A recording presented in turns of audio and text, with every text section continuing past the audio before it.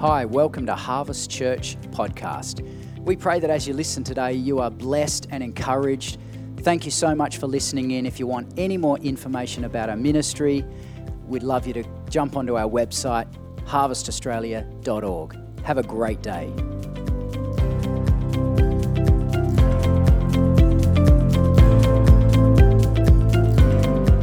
Hey, I want to share really quickly today on what I've called delays and deliveries. Delays and deliveries. I want to start reading in Habakkuk chapter 2. Many of you are very familiar with this passage because it's regularly quoted.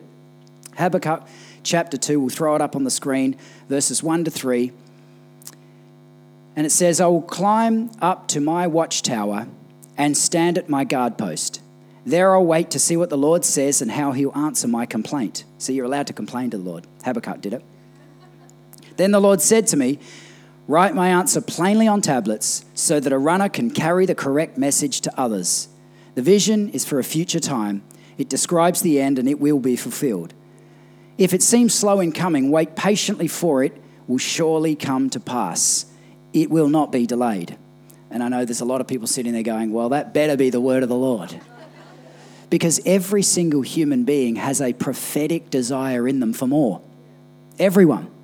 If we did a survey this morning and it was an anonymous one or a public one, it doesn't matter. Every single person in this room has desires or promises or something in them that is not yet fulfilled.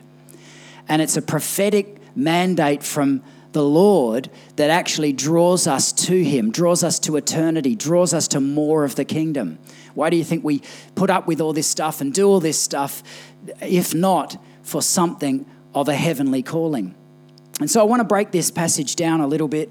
We can throw it back up on the screen. And I want to just look at this first part where it says here, I'll climb up to my watchtower and stand on my guard post. And I've really summarized that as prayer.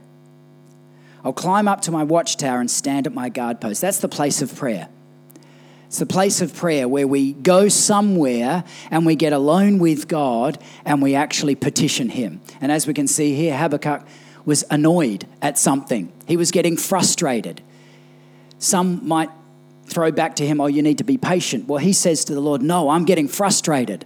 I'm getting anxious. I want more. And the Lord knows our hearts. If our prayer is from a heart of righteousness, then God knows. He can get through all our language barriers and all our little inhibitions and our fears and insecurities. He gets through all of that and he knows our heart. And so prayer's that first position when we're thinking about delays and delivery of promises. Prayer is the place to start. And I want to encourage you today, there's probably things sitting on your heartbeat that you might have even given up praying for. I want to encourage you, put them back on the mantle. Put them back on the prayer place. Put them back on the list. Because prayer is the foundation of God breaking through. And we'll see that in a minute. The next part of that says, there I'll wait to see what the Lord says and how he will answer my complaint. And the second point I want to make is that is called patience. It's got that word wait in it, patience.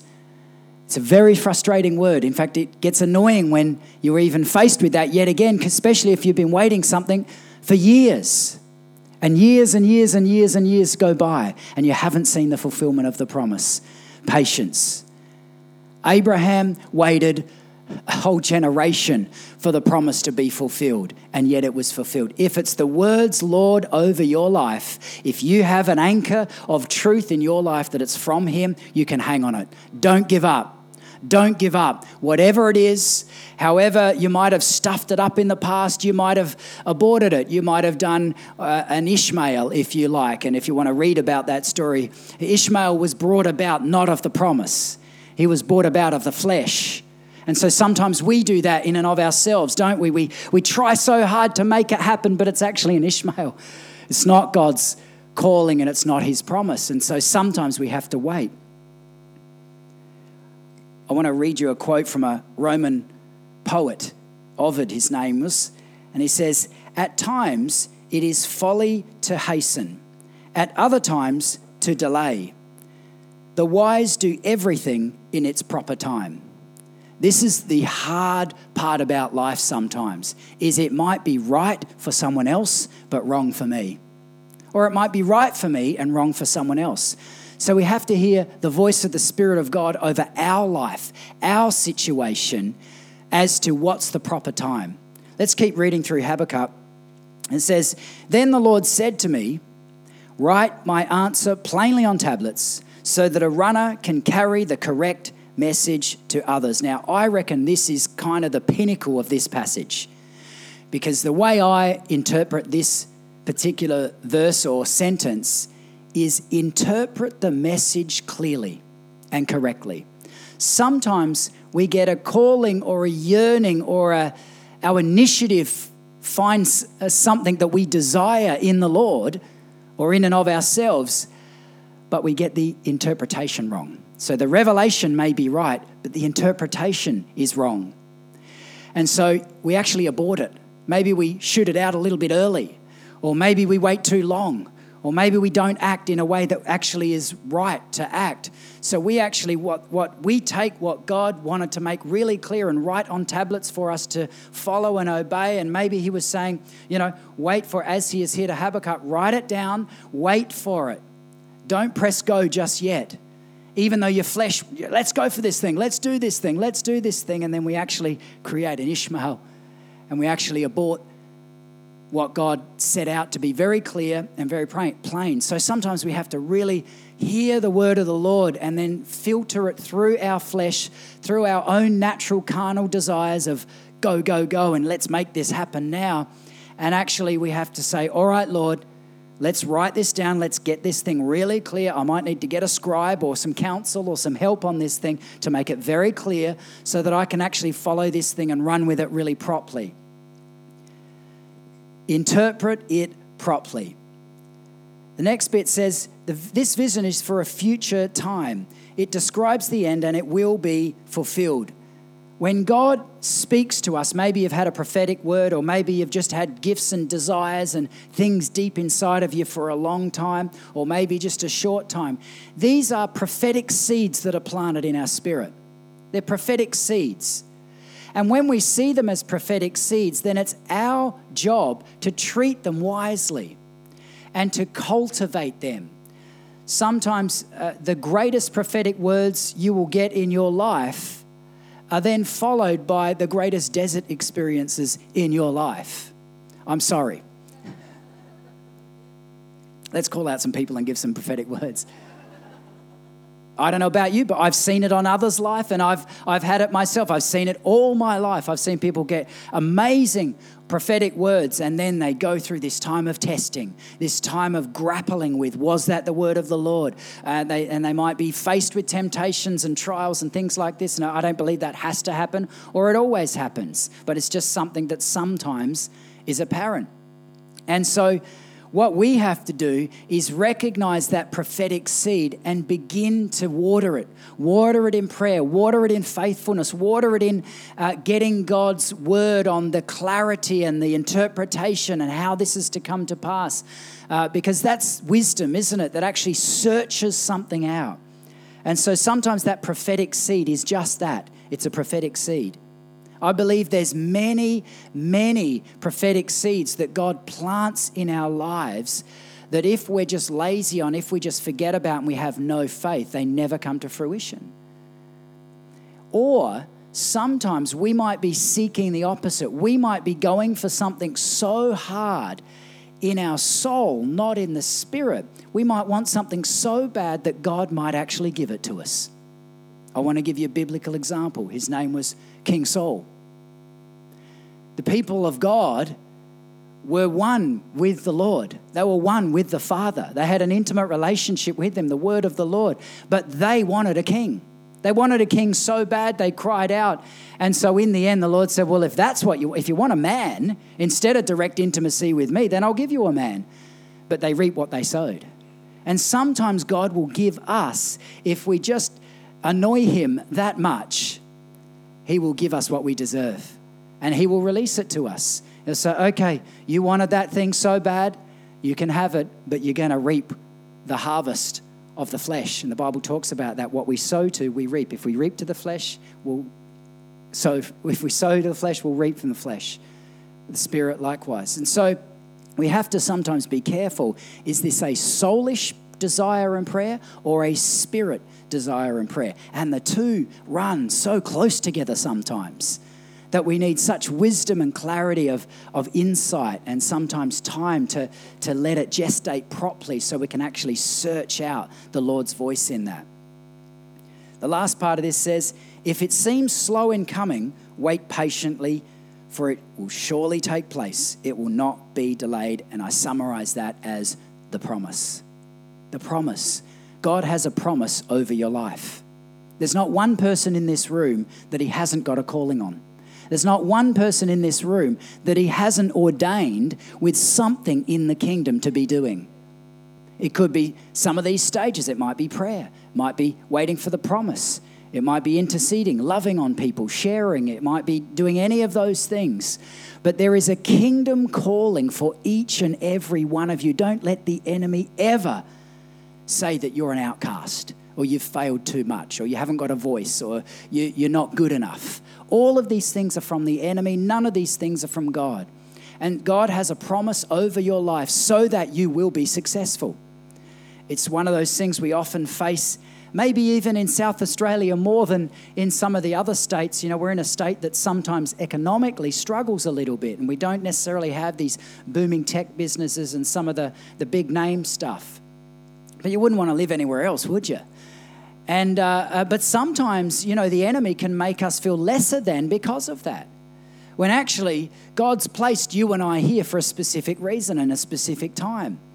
And we live in a very, very blessed city. We live in a blessed land, a blessed city. We are so free. We have great abilities and talents. And I believe that we are not to settle just for the status quo of what maybe the economic situation is around us. God will give you opportunities. He will give you ideas. He will give you creativity. But sometimes we need to begin the momentum. I don't know about you, but sometimes it feels like the Lord is waiting for me. Other times it feels like I'm waiting for him. And you need to just work out which is it. Maybe it's both. But there are times when I believe he is saying to us, like I feel for men, that there is a momentum that we can give our household if we will take up the challenge, if we will take up the calling. But if we don't, that momentum won't be created, or it will be created in a different way, but it won't be the same. And it's the same for every single one of us. We carry a spiritual momentum that we can begin to move, and it all starts with our relationship with the Father. It all starts at that place where we can begin the kingdom wheels, if you like. They can be turning right now.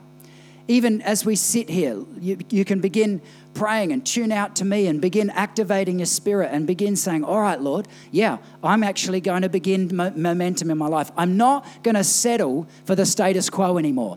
I'm not going to settle just for what the advertiser says is an issue in the South or an issue in South Australia. Kingdom believers are beyond that. We as kingdom people carry heaven inside of us, which is not bound by the socio-economic status of South Australia. We're not to be limited by those things. Hopefully we can come up with solutions to help some of those things. And sometimes it can just be a yes when everyone else is saying no. It can be prayer. It can be some practical assistance or whatever it is.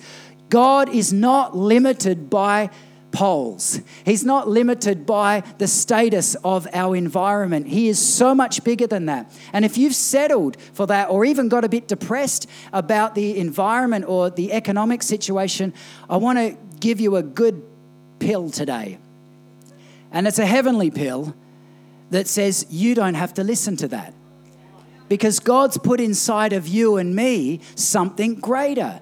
Now, sometimes we need to step out and begin the momentum, and it's called faith. You might not be seeing it, so we begin to activate faith. We begin to live in faith. Maybe we begin to look in different areas. If it's a job or a promotion or a breakthrough or a business idea or whatever else, we begin to search things out. Anything I've ever done, and in both of our lives, in anything we've had to do where there's been investment or whether it be business or in any area, it's actually taken us a year or 2 or 3 of actually a lot of hard work. wouldn't it be amazing if we just had a prophet next week who came and just prophesied millions over you, just floated into your letterbox a check for $1 million. I mean, it would just be amazing. You know, this guy would sell out the entertainment center wherever he goes.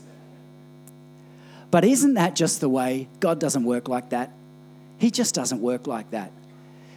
Because there's something about the journey of faith that he loves. That journey, like Habakkuk, maybe we're complaining, or maybe we have this inward frustration. Most people that I talk to, including ourselves, because I talk to the mirror regularly, has an inward frustration. Promises unfulfilled equals frustration. Promises unfulfilled. I want to encourage you, you're in good company. Habakkuk was like that. And then the word of the Lord comes to him, just like the word of the Lord is coming to you today. If you get in your place of prayer and you get those promises out, and maybe you write them down clearly, or maybe you get some articulation on them from others who love you and who are wise and have grey hair, and I'm getting more grey hair now, so I'm getting wiser. But these things are good things. They are promises of God. Do not let them go. Do not let them go. Maybe you got it wrong. Maybe you created a bit of a monster for yourself by getting it the wrong way. We all do that from time to time. But I want to encourage you. God wants to bring about those promises in your life. He wants to bring destiny opportunities in your life. He doesn't want you in lack. He wants you in surplus. Paul says he wants us in surplus so that we can be generous on all occasions with all people. That's why Paul says we should be in surplus. Surplus of energy, surplus of health, surplus of finance, surplus of capacity, of prayer, of ability, of thought, of time even. When sometimes we are so constrained on all of these things, we have nothing to give out to anyone else. But it all starts with us. It all starts with us. Will we be the ones who will get up on the watchtower? Get up on the watchtower and actually then maybe be patient and say, Lord, come. And then we'll interpret it properly, and then we'll recognize the prophetic calling over our lives. Galatians 6:7, very simple passage which you all know very well. It says, a man reaps what he sows, and so does a woman. We reap what we sow. What are you sowing now? What are you sowing this week? It's very easy with our cars to recognize when things aren't going right. I don't know about you, but I run low on fuel almost all the time. Hands up anyone else who does that. Oh, thank you. You make me feel better. My kids hate it. It adds stress to our school runs every morning. I'm on 0. Nah, I've done this before. I've got 20 Ks at least left in this tank. See, there's more of you who do it. You can always tell. You can always tell. It's very easy with our cars to see when we're not putting in the right fuel, or if we haven't got any fuel, or if we're, parked in the area where you're meant to be going through a car wash when you actually want fuel.